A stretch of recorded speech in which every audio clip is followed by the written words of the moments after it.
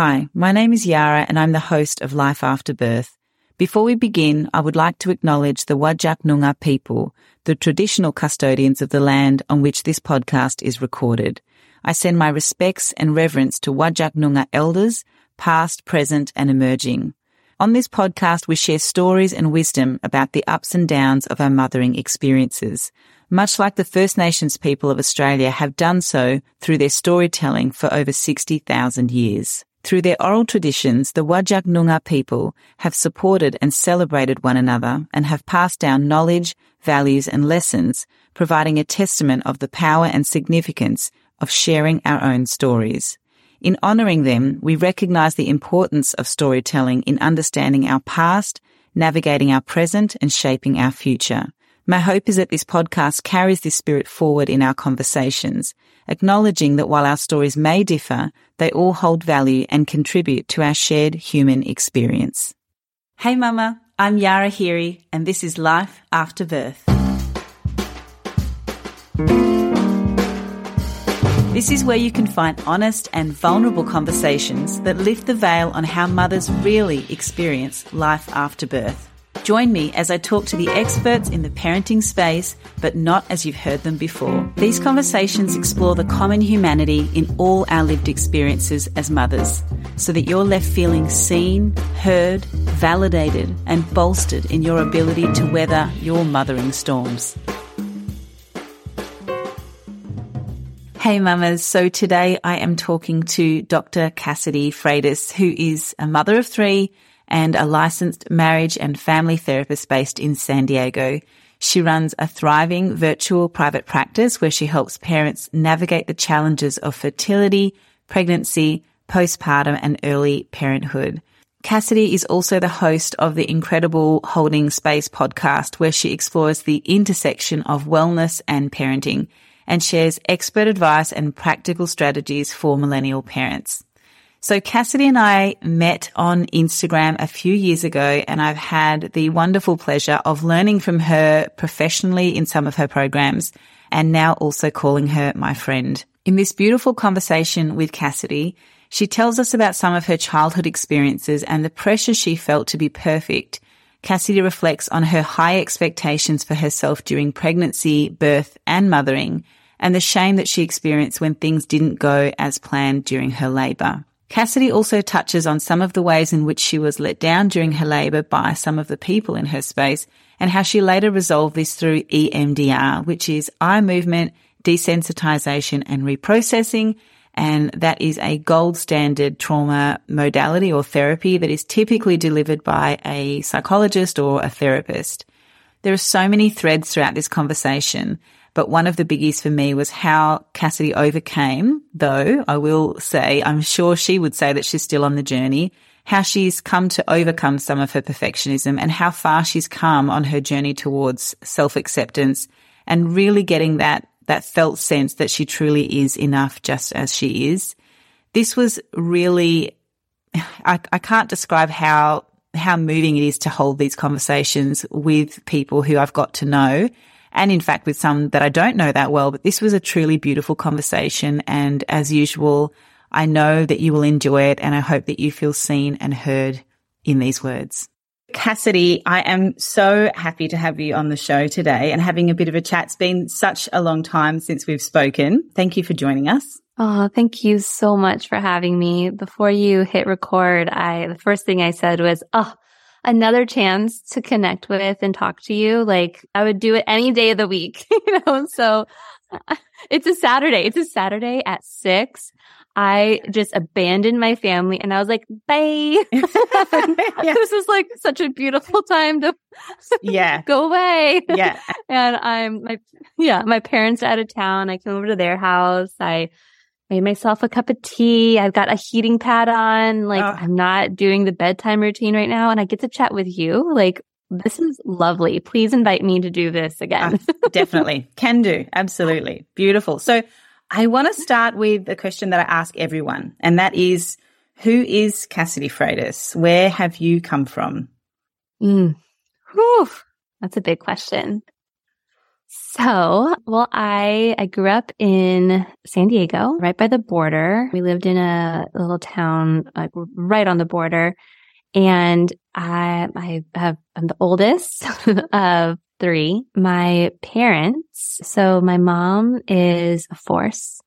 She's a force. She's a Hispanic woman who, just blew through the ceiling. She's a judge now. But to get there, it's interesting. Her and I haven't shared this actually on any podcast, not even mine, but I'm actually working on a book. And in the process of writing this book, it's been one of the most like life-changing, therapeutic, hard, but life-giving experiences of my life to be in this experience of writing. And it's led me to have some just really deep conversations with my parents and just better understanding their context and understanding, my mom was so tough, but she felt she had to be, right? To get to the position that she is. She had to shape shift. She had to be perfect.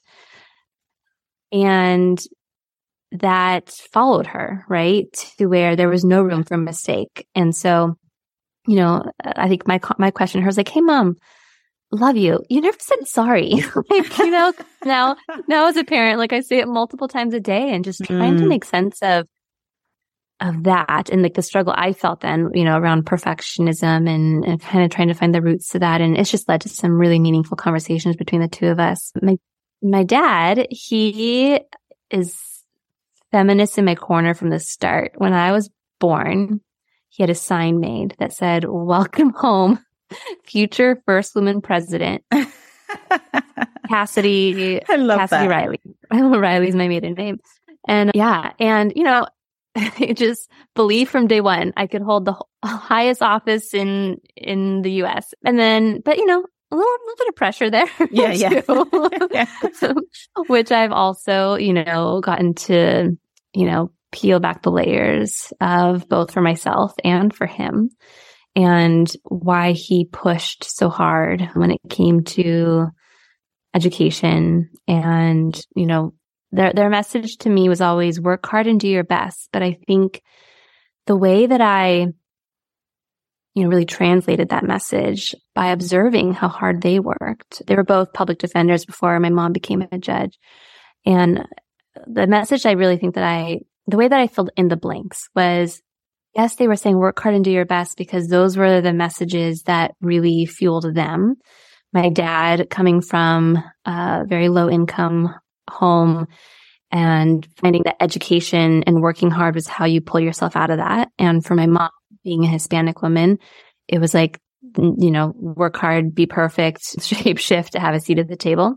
Right. So, but the way that I took it was never stop working and be the best, and so that translated into me being a very good student, a straight A student, but also made it really hard for me to not feel like I wasn't enough because perfection is quite impractical. It's not achievable.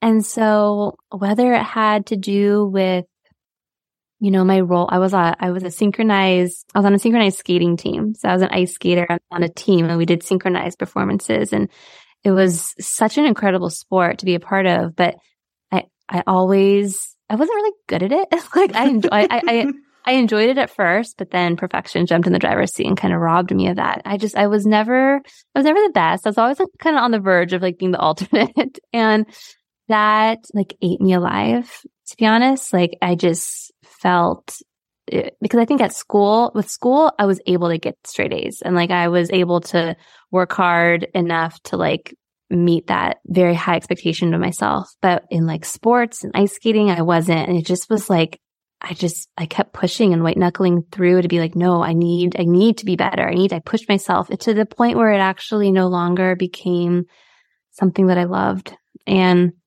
eventually quit because it was just too much. And all of that. And in between all those things that I was, beginning to kind of struggle with, there was also a ton of joy. Like anyone that knows my father knows his laugh, knows that he's never going to shy from kissing you straight on the lips, because he's just that kind of Irish man. Yeah. And he's going to, like, with my kids now and with me when I was a kid, he's going to get on the ground and he's not going to be ashamed to show and express his love. And my mother is a force. She's a force with her love. She's a force with her work. As a judge, she was in dependency court. And so, defended kids who had no voice. And that's and now she's in that same court as a judge, and just has worked her butt off to have this power to give voice to those who don't have a voice. And I just I'm constantly amazed. And I think as an adult, seeing they're not perfect either, you know, and so I was the oldest. So, I was the only girl. So, there's stuff that comes with being the oldest and being the only girl and going through all of it first. Yeah, absolutely. And I always thought there was kind of the expectation of becoming a lawyer too. Both my parents were lawyers. And if I wasn't going to be a lawyer, I should be like a doctor or something, and ideally doing some sort of job where there was really good benefits and like a retirement plan and like that kind of structure, because for both of them, that provided, security for them from like their own context. And so I got a couple of different internships. I decided I really didn't want to take the same path as my parents. They had a lot of connections, and I was like, no, I don't want to use any of your connections. I want to, pave my own path. And so I was pre-med for a while. And I was an intern at UCLA Hospital. And I was on the postpartum floor. And I remember I was like in the room during a C-section of triplets. And I just wanted to pass out. and then after, where I really found myself lit from the inside, was when I got to go in the room and talk to the new parents. Mm. And soon after that, I made a switch to shifting gears from pre-med to psychology. And that kind of started my path to where I am today. Wow, what a story. I could keep going, but what a story. So the thing that I'm wondering about as you were talking, so you're talking about those, the joy that was there when you were growing up, but also some of those pressures there. And I can really relate to some of those things as well. And I think also that's probably a generational thing to some degree, but also I think I'm assuming that your mother was a migrant or had come from a migrant family. Is that right? Yes. A few generations before. Yeah. And so I know from my own experiences being a migrant what some of that pressure is around wanting to fit into the culture that you've come to and not be seen as less than. And so the idea that you need to work harder in order to kind of have that same seat that other people have at that table. But the other thing I was wondering about as you were speaking is that something that I have noticed with clients that I work with and my own experience too is like it's a double whammy because you're getting that from your family of origin, but it also really feeds into what we're hearing in our community as well, right, in terms of the culture of working and of not stopping and not resting and, getting everything up right, that kind of thing as well. 100%. Here in the US, I mean, and I know in other countries as well, but like when I look at what I know most intimately is my experience here in the school system. And there's so much pressure to just memorize, regurgitate. It was all about the speed of how quickly you could complete something without help, right? Without relying on others. And then there's conduct grades, and like conduct grades were all about obedience. And so you had you had a system there. Well, I don't know. Is it still in play? So where they actually judge? No. Oh my gosh.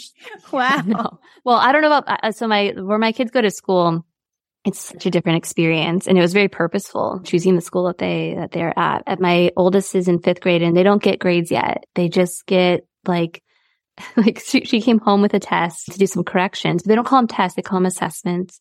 and there's no grade. And I could do the math, and I immediately started to panic because I was like, oh, this was like, in my day, this was like, she failed this, but the questions she was asked to respond to were about her experience, about the process, not just the outcome, and just all the opportunities in the world to learn from her mistakes. And I emailed her teacher after, actually, and I just thanked her. Like, I was like, I didn't say this, but for me, it's like little me inside is just like, wow, what a different experience this was. But yeah, it was pressures. It was, there's a generational piece for sure. Generational trauma has a way of showing up, even if you're not the one living in that trauma, right? And it was a system around us, and in so many ways still exists, right? But yeah, when you speak to the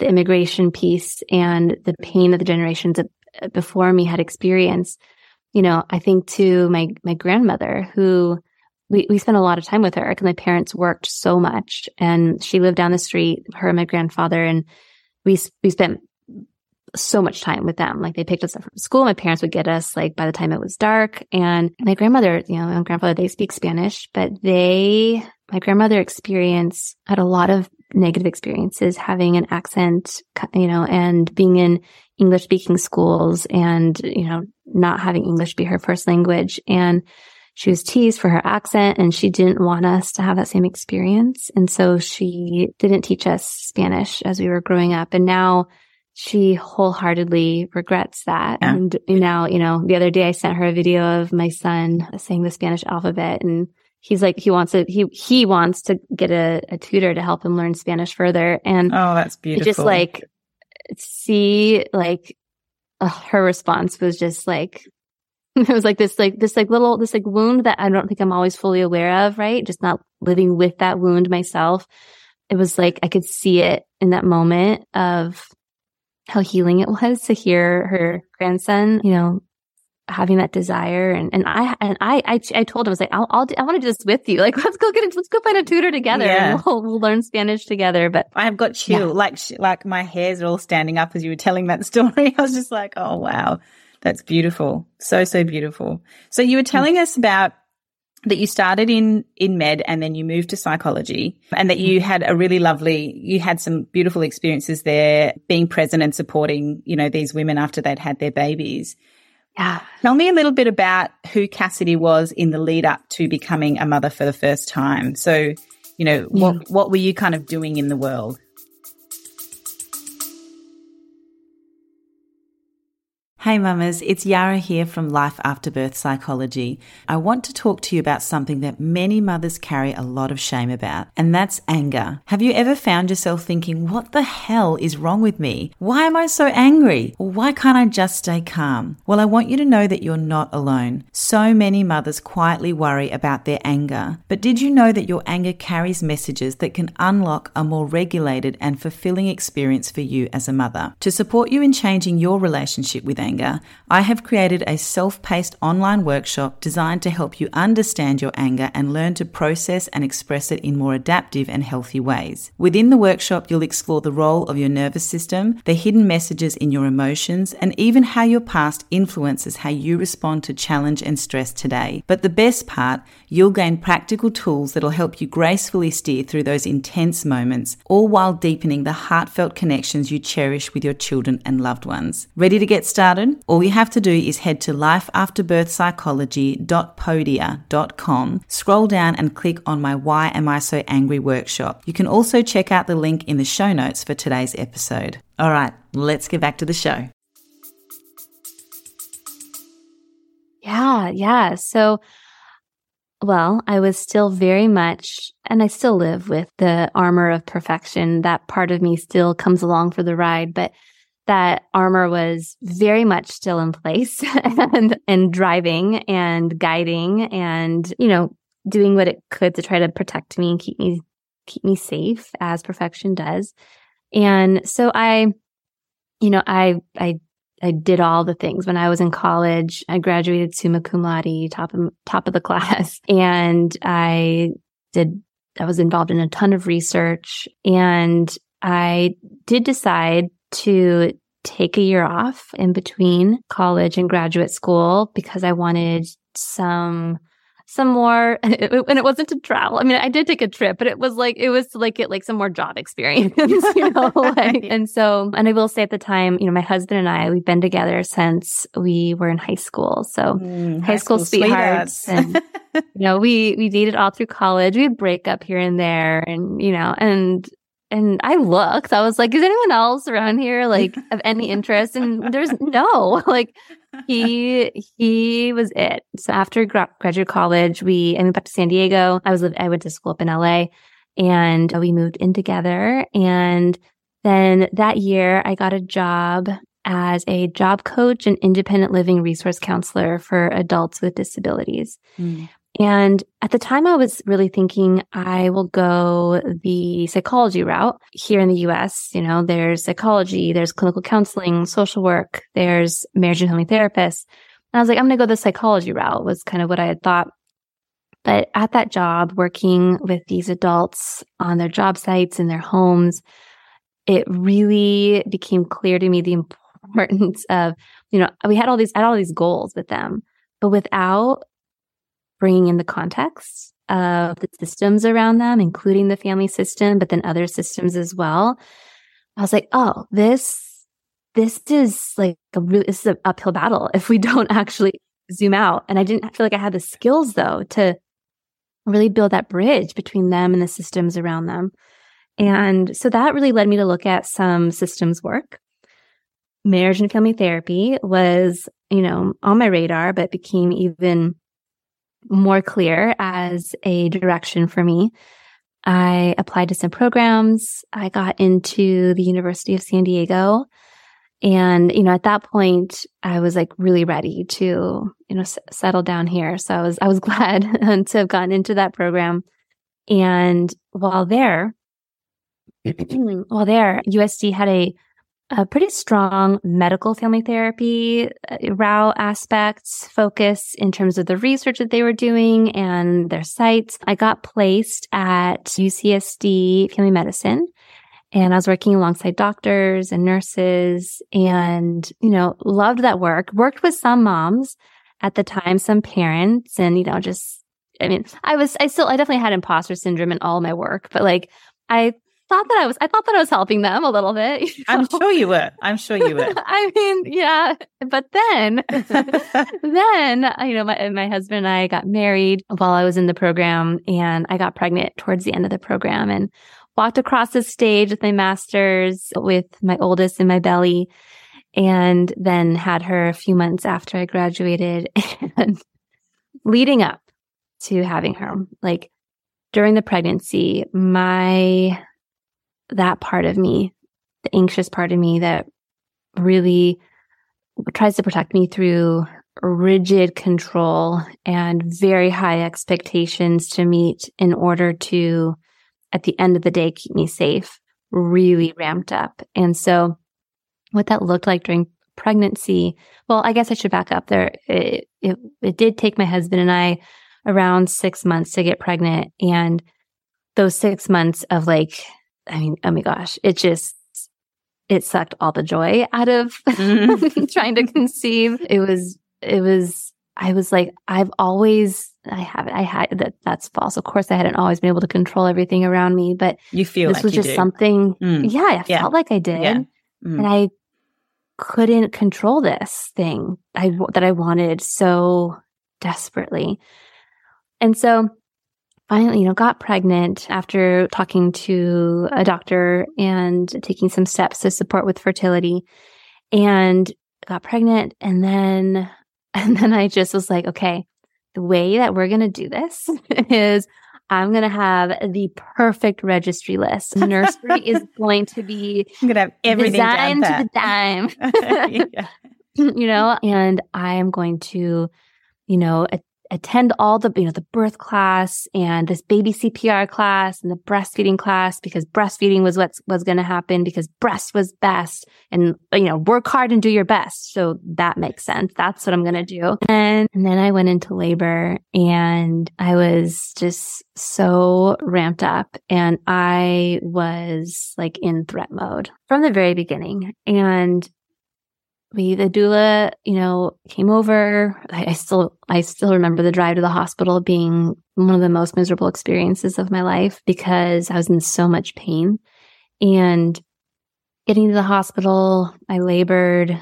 I was getting so exhausted that I eventually, very begrudgingly and shamefully, asked for an epidural. When the epidural hit, it was like I could finally breathe and release some of the grip that I had on the fear. And yet, though, I still had this, very rigid expectation of myself in that birth. I was kind of swallowed up by shame in my decision to get an epidural, which I look back now and I'm just like, I want to jump into, I want to jump into the room and I want to cradle myself in my hands and cradle my face in my hands and just be like, this is what I would say. You are enough. There's nothing here that you have to prove. Nothing here you have to prove. What you need right now is presence with yourself and your body and the miracle of what's happening right now. Look at your husband's eyes. He doesn't need this. He doesn't need these rules you have about this birth. He just wants you to be here now and to experience this fully. I would probably grab the doula and I'd be like, hey, you're a great fit for someone, but I actually don't need your energy in this room right now because and I'd walk her back out and be like, I'd pay her and I'd be like, it's good. You can go. I've got this, because what ended up happening was I labored for so long. I pushed for 3 hours. I was so physically exhausted. I couldn't push anymore. And, the doctor said, we have a couple options here. Baby's heart rate was starting to, be a little, become a little bit of an issue. And I kept saying no C-section, no C-section. And then eventually I had nothing in me anymore. And I was just in just a puddle of shame and desperation. I was like, just take her out. And at that point, the doula left. And I'll never forget the look. I have a much more different relationship now with this look that she had on her face as she left. But that look seared into my heart as the evidence Cassidy. That I failed, right? That I failed myself. I failed my baby. I failed my husband. I failed her and her perfect C-section score or whatever. And, and I actually did EMDR after to heal that. And so I can look at her face now and I can think that wasn't about me. About her. Yeah. Oh, Cassidy, what an awful thing for someone to do. Oh my goodness. It was. It was awful. It's actually, there are unfortunately many stories that I've heard where you hear about the actions that people chose who are support people for women when they're birthing, when they're so vulnerable. And it is just, it's beyond belief sometimes what you hear that people do. It's just wow. Especially for someone like a doula, really, really hard. And I love doulas. Doulas are amazing. Same. And I picked her because she aligned with my rigid views, Yes. And for whatever reason, she holds those views, and I don't know. I just know once I've peeled back the armor, I can see why I wanted that, held those views, for myself. And so my daughter was born. I couldn't open my eyes when they took her out because I was so wiped out. And another part that just is seared in my heart and brain is my husband being like, open your eyes. She's here. Why can't you open your eyes? Look at her. And just his voice, the fear in his voice, but also the confusion and and then that paired with I just turned my head away from him and away from her is just oof. Yeah. Yeah. And that's just such, the image that creates is just, it sounds like a person who was just so deflated in that moment, like it was nothing about this baby. It wasn't about that connection or anything. It was just about the pain that you were in, the emotional and otherwise pain that you were in that moment, isn't it? Exactly. Exactly.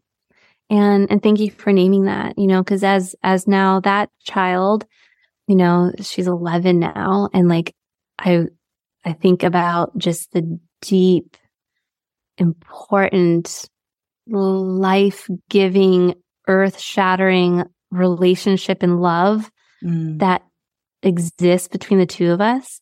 It's like in that moment, it felt like I failed you and this defines me. Was like, I am broken. My body is broken. Like, there's something wrong with me. I should have done something, all of those. But it did not define any of that, right? It was a big part of my journey.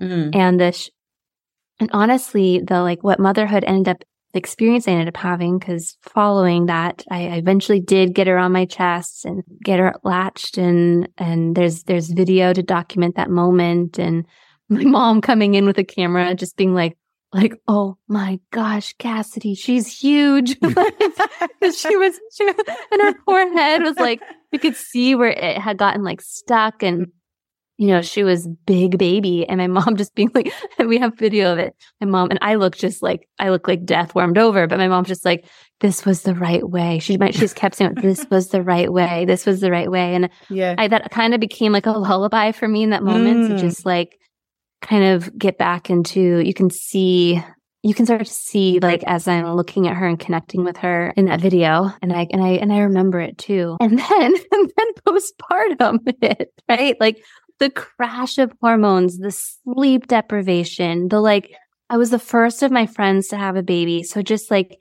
no clue what to expect, right? Because I just had this one idea of what it was going to look like for me, which was very unrealistic.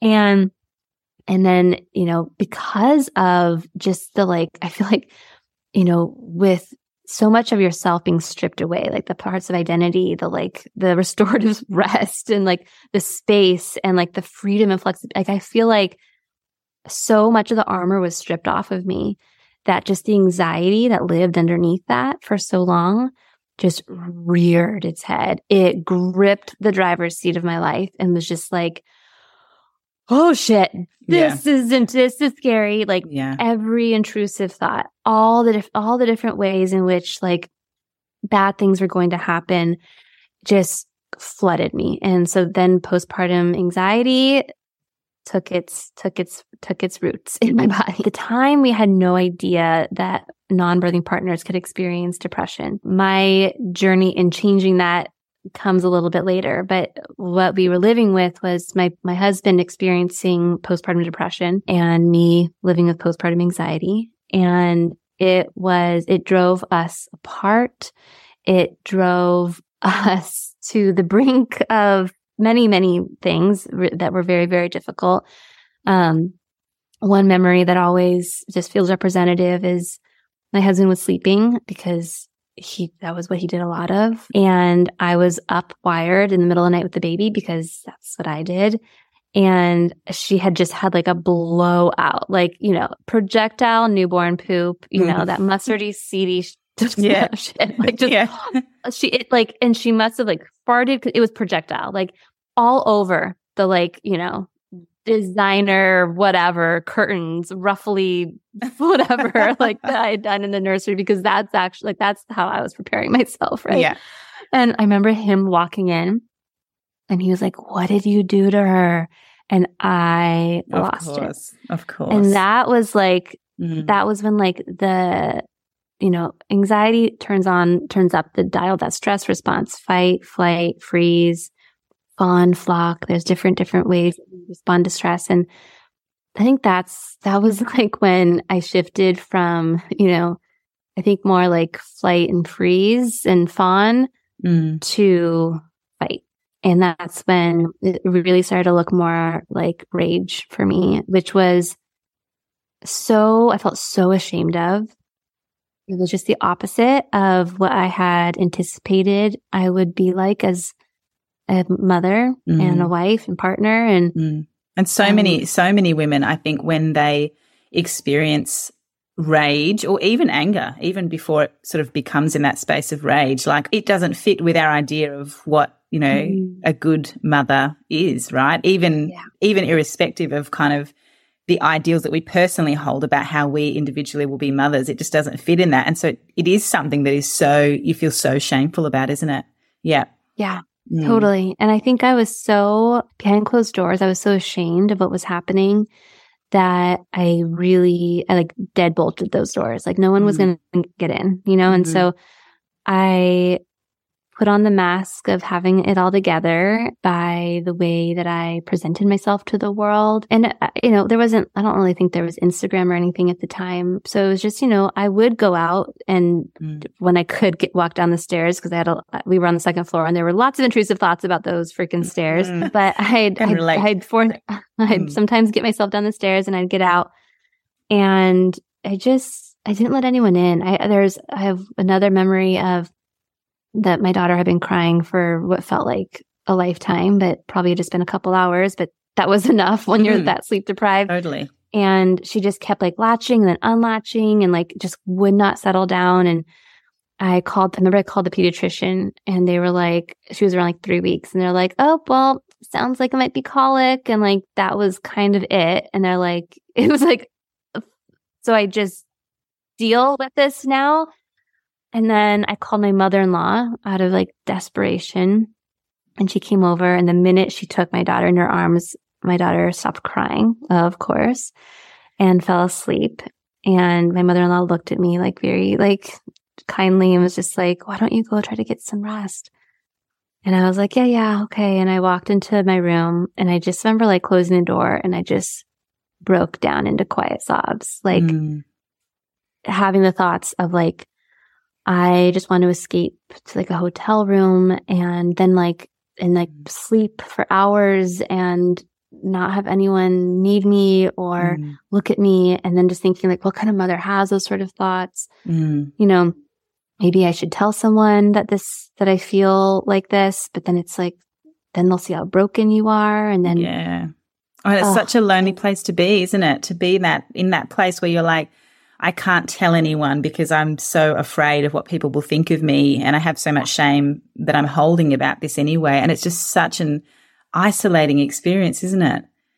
So isolating. That's the slithery, slimy whispers of shame. It's like there's something deeply wrong with you and you don't want anyone to see this. And so you better not let anyone in, you know? And so just on the other side of that door, another closed door that I deadbolted, right? Where like on the other side of that door was my mother-in-law, whom is like a mother to me and would have 100% like not made me feel like crap about it. I'm very fortunate because I know not everybody has that sort of relationship with family members, but I know she would have, as would my own mother. And gosh, my father, he would have come in like, my dad, he'll fall on the sword. He'll fight. He'll do whatever it takes, you know, but I didn't. And my husband was struggling, you know, so we were both fighting our own battles. And do you think that some of the shame that you had there, like, so my own experience being a psychologist is when I'm struggling in motherhood, especially in the beginning, that felt like so shameful because I should know better in some way. Yeah. Do you know what I mean? Like it was like, okay, I'm a psychologist. What are people going to think of me? Like, and then it would bring up this imposter stuff around me in my actual work as well, in my clinical work. Like, you know, who am I to be doing this or offering this advice or whatever when I'm struggling with these things? And, you know, the place that I've come to now is very much that makes me so good at what I do actually, because you know, I've experienced it, even if I'm in a season where things feel rougher for me, because, you know, I have these seasons still, I can speak to that part of me that wants to have the imposter thing and be like, who are you to do this? And it's like, no, it's because I'm going through this that I can be there and hold space and listen, you know? So I'm just wondering about if that felt relevant for you as well at that time. Oh, I mean, I think at the time I was absolutely in a place of like doubled shame because I'm a therapist and I shouldn't, know better. Like as if being a therapist like removes me being a human, right? Like, which is just, it's, of course, not the case. And so, it really took me far too long to get support. And I think it really was, eventually slowly opening up to people and like letting people gaze beyond the mask a little bit here and there, starting to hear other stories and recognizing that I actually wasn't alone in some of these behind closed door, messy moments, very, very messy. And and so, it eventually, once I got support and those wounds, turned to scars, I made it became the muse. It became the muse for everything that I do today. And I think there's so many different ways that we can make meaning from our experiences. I don't think our pain has to be a muse for anything. You can make meaning without turning that pain into some larger work or to write a book. You don't need to do that. You can make meaning in so many beautiful ways. And for me, the way that I made meaning was, at that point, I had decided to pursue my PhD, and I spent that whole time researching postpartum support for both parents. So my dissertation actually ended up being on paternal postpartum depression. My husband sat there in the audience while I defended my dissertation. That work got published in the Journal of Affective Disorders. And my research was really about, it was a Delphi study. So what that meant was I brought together experts from around the world and engaged them in conversation. And these were experts on paternal postpartum depression. And there weren't very many, but there were a few around the world. And, the goal with the Delphi study is to come up with some sort of consensus so that we have some common language so that we can begin to talk more about this thing that nobody was talking about. And so, I think for the research, like it was very meaningful because of my experience and my husband's experience. But if I'm also being a little more honest with myself, I think it also felt a little safer to look at what he had struggled with and that how it had impacted all of us. But I think what ended up happening, while I was in school and like already in the midst of that research was I got pregnant again and had a pregnancy loss. And that experience really tore off some of the scabs of the wounds around control and around my body. Like, is my body broken? Is my body broken? Like so much stuff there. And then at that point, is when I ended up pursuing EMDR, which became such a deeper level of processing the trauma and looking beyond just the birth, postpartum, pregnancy loss experiences, but to some of these parts of me that had been working really hard to keep me safe for so long with the armor of perfection. And, so that work was life-changing for sure. And then around that time then I graduated, I got licensed, and, then I kind of had these two paths in front of me, the path that had sort of been expected at this point, which was become a professor, get a tenure track position at a university where there's benefits and security and, all of that stuff. And then there was this little inspired entrepreneur inside of me that was like, I think that if you go that route, not saying that'd be a beautiful route for some people, right? But for you, Cassidy, I think that route would it would suck you in, it would chew you up, and you would your soul would die in that environment. I needed space. I needed space to create and flexibility and freedom to do that. And that was terrifying for me because that was not that wasn't safe from all the messages I had received. So different really from where you've been, which is really about like, how do I excel within the bounds of, of what's around me. Yeah. Exactly. I knew how to do that. And I don't know, it was terrifying. So what I ended up doing was I got an adjunct teaching position. There was no benefits, much to the, anxiety, dismay for my parents, but I was like, I got that because I was at least there's like some little stable paycheck here, even though adjunct do not get paid enough, but it was something. And then I went on the pursuit of, entrepreneurship and started my private practice. I kind of skipped this part, but while I was getting my PhD, Instagram was a thing by this point. I was actually on Instagram blogging for creative purposes only. I never shared on there that I was a therapist. I didn't even use my real last name. And I was blogging and engaging on these really fun creative projects. Like one of the most fun ones I was a part of was Pottery Barn hired me to direct a photo shoot utilizing their kids' costumes and then having parents come up with a costume that went with the kids' costumes from Pottery Barn kids. And then I wrote up a blog post for them about how parents could, connect with their kids through Halloween and address things that were scary.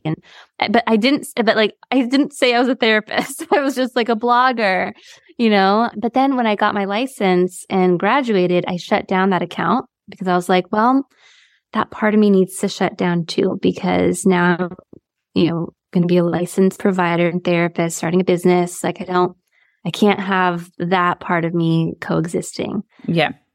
But then I started to explore ways to market this practice that I had started. And I was like, dang it, I know a thing or two about building connections in the digital space.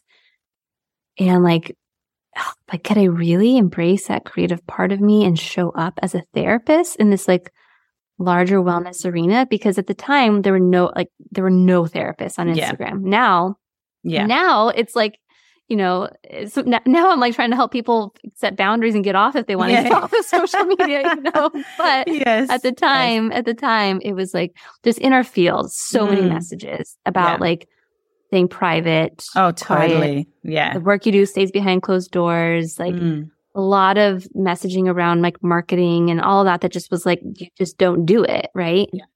Which is ridiculous when you think about it. But those were the messages. And I was like, oh, okay. So very cautiously and with a ton of anxiety and perfectionism for sure. When I think back to some of those first few things that I would post on social media, how many times I reread it and tried to perfect it. And but I did it. I went on and started posting as me, fully me, allowing the creative parts of me to, blend in a little bit here and there. And that's my account now on social media. And it's just so beautiful. And I remember, I think you were one of the first accounts that I was following in terms of a professional who was doing this work and who was showing up. And I remember just this sigh of relief that there was a way to show up and be really authentic, but be professional and be supporting mothers. And it's just so beautiful because this is a space where mothers are. This is where they're consuming. And it's so beautiful to have accounts like yours and many others that are really countering a lot of the really toxic kind of messaging that we've received for such a long time around motherhood. So it's just, it's amazing. It's so, so amazing. I wanted to circle back and ask you, because you've had a couple of babies now. So you've got 3, is that right? I have 3. You have 3. Yes, I thought so. And one very little one. I wanted to ask, we talked quite a bit about what that was like birthing your first daughter. And that in between, I'm assuming that daughter and your next child, that you had some EMDR. How did that work out for you in terms of the process of both being pregnant, but also leading up to the birth and in the birth of these other 2? How was that either the same or different, Oh, so healing. All 3 of my babies came into this world through my belly. We're all 3 belly births. But that second, that third, I changed providers. I really found a provider who I felt really safe with and comfortable with and aligned with. Instead of a rigid birth plan, I connected with like the values that I wanted to help guide my decisions, right? So let's say as presence and safety, for instance, when options were, because I did attempt for a VBAC with my second, but when options were presented to me, instead of like this rigid idea of what I had written down before even being in the situation, right? Like I turned to my values of like, I want to be present for this birth. I want myself and my child to be safe. And how can I use those values to help guide this next decision? And he was born into this world through my belly. And I was present. I turned towards him. My eyes were open. We got to do some pseudo skin to skin. I remember with my third, with Junie, the anesthesiologist in the room, like kept looking over at me and he was like, "You're very serene right now." Like as they were like cutting me open, I like had a stupid smile on my face. And I was like, and like my mantra in my mind was like, you know, everything that's happening for me everything that I'm experiencing right now is for our safety. Like the cold in the room, like the things that had been very like stark and traumatizing for me previously, like how cold it was, right? Like all like the sheet in front of my face, you know, although my provider did lower it for me to see him and her being born into the world. But like, it was like everything that's happening right now is for my safety. And I'm here. I am present. I'm going to be meeting my child soon. Like that smell of the burning flesh, like that's like, and as they were like pulling, I could feel the pulls, right? And the tension. I was like, here you are, Cassidy. Your body is working. You are laboring right now. You're birthing her right now. And just like, you know, what a sacrifice my body is making right now to bring this child safely into the world. And, you know, just, it was such a different experience. And it's wild how the scar was like, when that scar healed, it was a keloid and it was red and it was raised and it was hot and it was angry and it was painful.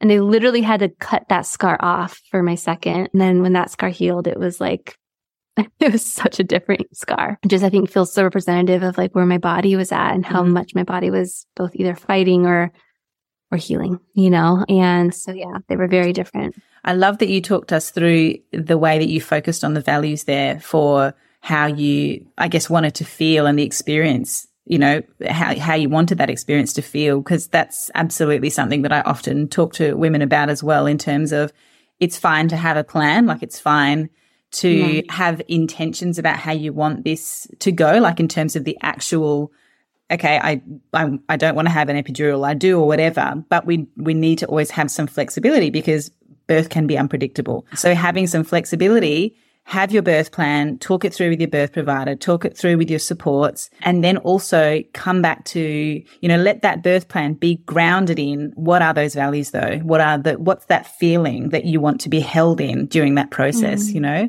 So I love that. I love that you said that. I really just love the way that you said that. Thank you. I think that absolutely represents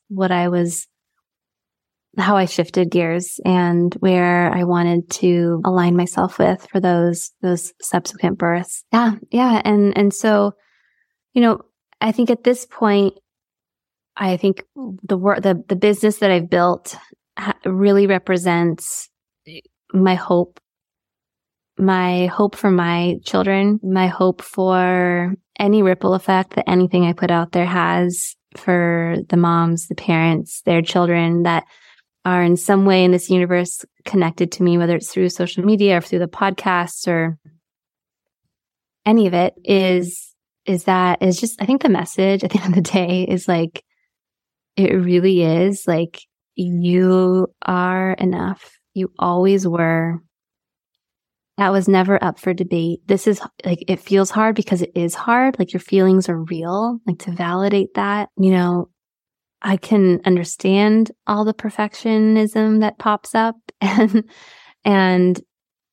then I also, and so I have a lot of compassion for that part of myself and for that part in others. When I get to meet that part in therapy or in any connection or conversation that I've made, it's just, been working so long, right? To keep hold on. Oh, there was a car was beeping, but it's been working so long and so hard to keep me safe. And I just want it to, like, to know that, it's 2023 now, not 1993. I can put down the armor. I can show up as a whole human for myself, for my partner, and for my kids, right? To break some of these generational cycles and sacrifices, that my parents made. And I think that at the end of the day, I really think about this idea of like legacy. And I don't think legacy has to be this big, shiny thing. I think it can be these little moments we have, maybe say with our child when we scoop them up and we say that we tell them how sorry we are. Yeah. Or we tell them how real their feelings are. Or we breathe when they're disappointed and their behavior is so annoying, but we're like, oh, it's okay to be disappointed. It doesn't mean that you're too much. It doesn't mean that you have to just push it down, and that just like our kids get to be held in that way, that we do too. We can hold ourselves in those ways and get support and surround ourselves with that same love. That's what I want. I mean, that just sounds so divine. That just sounds so divine. And this, a lot of the time, as you've been talking about your experience now, looking back to, your earlier self in this journey, it just so has reminded me of that same thing that I go through, where there are certain memories that just, pop up, or maybe that are stronger and are kind of always there. And I look back and I think of that woman who I was back then, and I just feel like, oh, I just want to hold you. I just want to tell you that everything's okay, and all those beautiful things that you just said, I also feel like being able to do that, to have that process and that thought, has allowed me, so much compassion for the women that I see now, but also just in my parenting, because there's a softness there now that I don't think was there before I had kids. There's a real softness in me that allows me to, for example, you were talking about when your kids are, when they're melting down or being annoying about things or whatever, there's a softness there now of like, okay, I can sit with this. I can be here with you, right? Whereas I don't know if I hadn't softened how well I'd be able to do that. Absolutely. Yeah.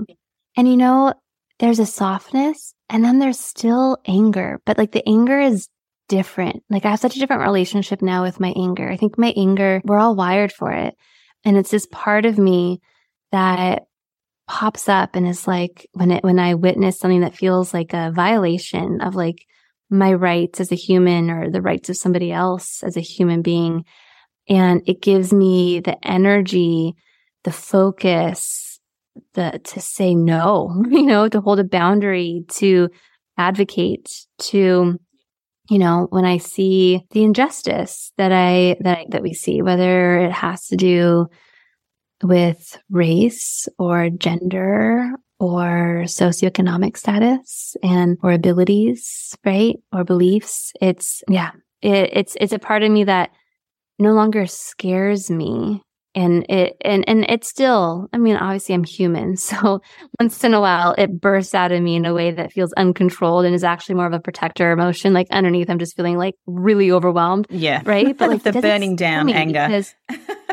Because when I notice it, like I can name it, I can repair like some of the damage that it's done when it's spewed out of me like fire. But it's a part of me that I bring, like I don't think that my gentleness, like this idea of like gentle parenting, like I never really resonated with it. I think a part of it is because in my mind, I always saw gentle as being like, kind of like the shape shifting, like that I thought that and like the expectations that I thought I had to be because I was a woman, and like passive almost.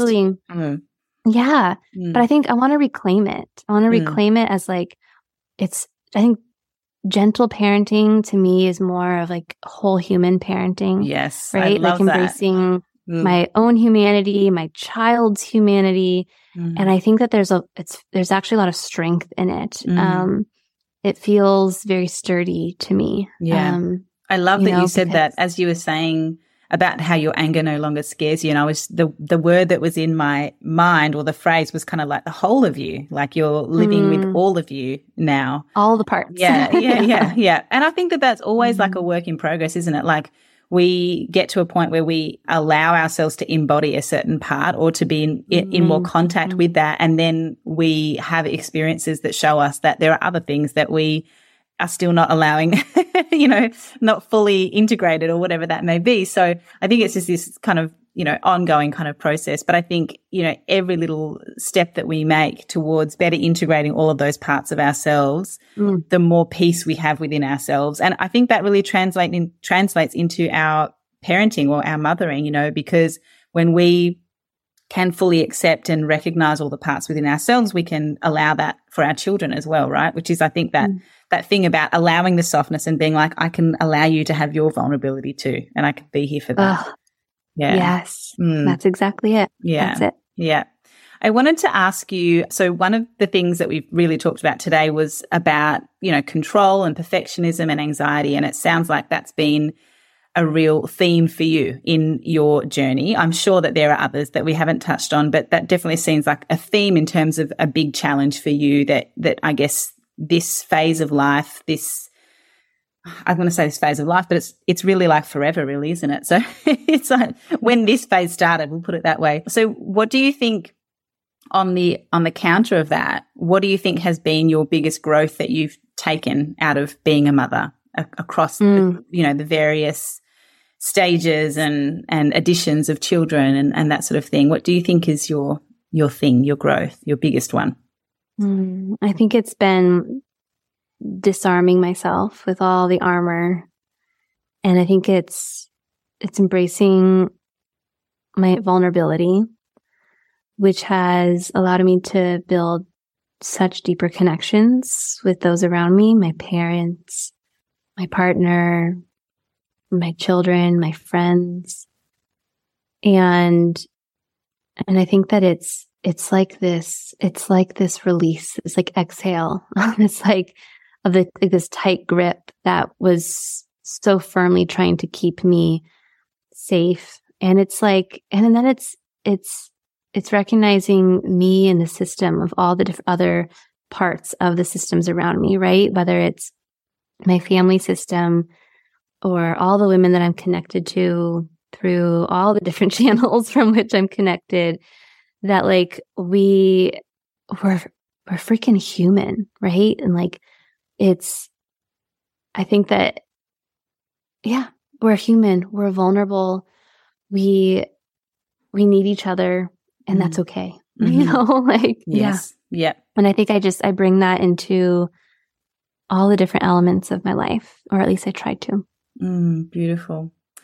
You have been so vulnerable with me today, and I just so deeply appreciate that, because I think that when we share stories, it's so wonderful for us that are doing the sharing, if, obviously if that's feeling safe for us, but also it's so wonderful for the people coming, behind us or who are even in, at that same place and maybe haven't gotten to the same places of vulnerability. And I think it's such a beautiful gift that we can give our community to be able to share stories. So I just really want to thank you so much for all your vulnerability today. You make it so easy. Your clients or anyone who's connected to you is so lucky to know you. Oh, that's beautiful. I feel so lucky to know you. I can only imagine what it must be like to be held by you in a therapeutic way and therapeutic space. And so you made this, you've held so much space for me and made it so easy. So thank you. Oh, thank you, darling. I have these rapid fire questions that I love to ask people. And that is really because I think it gives us a bit more of an understanding about what the rest of their life looks like, right? Not just in the mothering space. So I would love to ask you, what are you listening to at this moment in your life? And that could be music or it could be podcasts or both. Okay. So my escape, the thing that I love, and that is such a place of connection for like between me and some of my best of friends, is a fantasy fiction romance novel. Oh, I remember you. I remember this now, yes. And so what I'm listening to right now would fall under that genre. And I'm also listening to Taylor Swift. I'm such a Swiftie. Yes, I remember you love Taylor. I'm starting to get there. Like, it's just not been something that's really, she's not been on my radar, which is really bizarre because of how huge she is. Yeah. But my kids are really getting into a couple of her songs. So it's definitely been on more of a higher rotation. Yeah. Her most recent album, like there are some songs in there that just like speak to me and vibrate through my soul. And fantasy fiction, romance, and Taylor Swift. I love it. And I love that you're reading stuff that's nothing to do with your work, actually. That's please. Yes. Take me away. I think that's brilliant. That's actually like one of the things for me this year. I'm like, you are allowed to read outside of what you do, because I don't read relevant stuff to my work because I feel like I need to know more.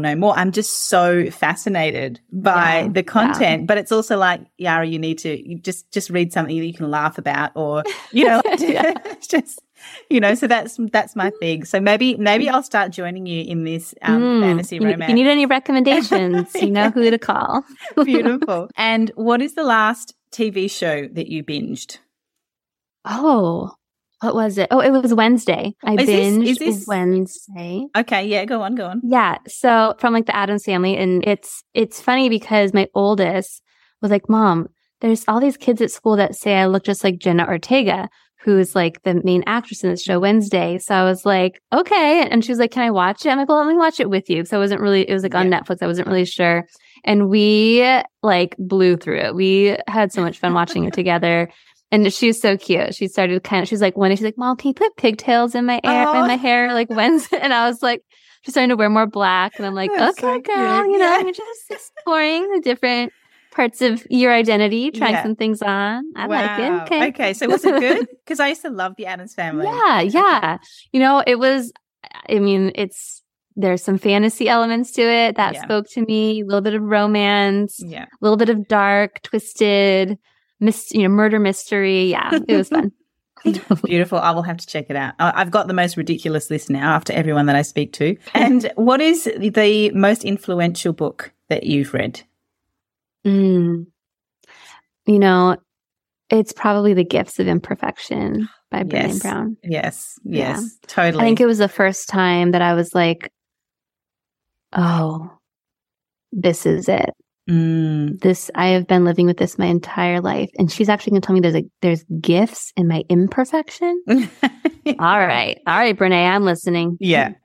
Oh, I so feel you. I remember when I read that book, I was driving and I had like a 3-hour drive, I think. I can't remember how long it is to listen to it, but I think I listened to it on both legs of that trip. And I just remember like howling. I was just crying literally the whole time that I was listening. Yep. And also because when you listen to it, it's her. So it was like someone speaking to me, like so deeply to me. And I was just like, I was a mess, but it was so wonderful. It felt like this beautiful, warm, compassionate, permission-giving embrace. Like it was just so beautiful. I actually because we've just come back from being away as well. So another 3-hour trip up, and I listened to, she's got, I think it's called Wholehearted Parenting. It's like a much smaller one. It's only a couple of hours. And again, it was just spoke to me. And I was like, I need to listen to all your stuff like every single year. Like I just need that reminder, like to, because when you've been conditioned so differently for such a long time, you actually, you hear it or you read it one time and you do really need to go back. So I totally agree. It's she's just an incredible gift to us all writing what she does. So thank you. Yep. Life changing. Yeah. So Cassidy, where can listeners find out more about you? Yeah. So I am on Instagram, like not as often, but I show up there every Friday with our little Friday ritual where I share funny TikToks. I love it. I hold a lot of space for the hard stuff and we need some joy too. Yeah. And it's just also a way, it felt actually quite vulnerable for me to do it at first because to let people into my humor, my sense of humor felt like another armor I had to put down because to be honest, there's a lot of fart humor in there. And I'm just like, I don't know if anyone really was going to respect me after that. I'm camping out for Fridays just to watch your feed. Yeah.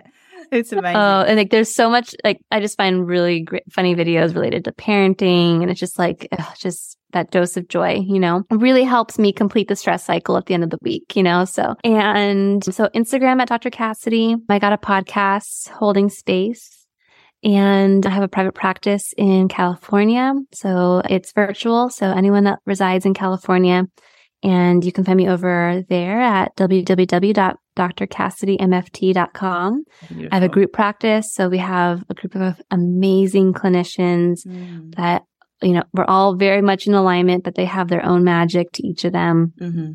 And so that's where folks can find me. Beautiful. And I will put all of that in the show notes so people can have a look there easily to find you.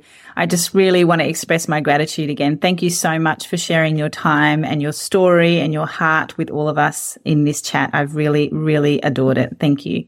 Oh, thank you so much for having me. Thanks so much for joining me, Mama. If you enjoyed this episode, I would just love for you to leave me a review and follow or subscribe to be notified when the next episode drops. If you'd like to connect with me, you can find me over at Instagram, where my handle is @lifeafterbirthpsychology, and you can find out more about how I can support you on your mothering journey at my website, www.lifeafterbirth.com.au. See you back here soon for our next chat.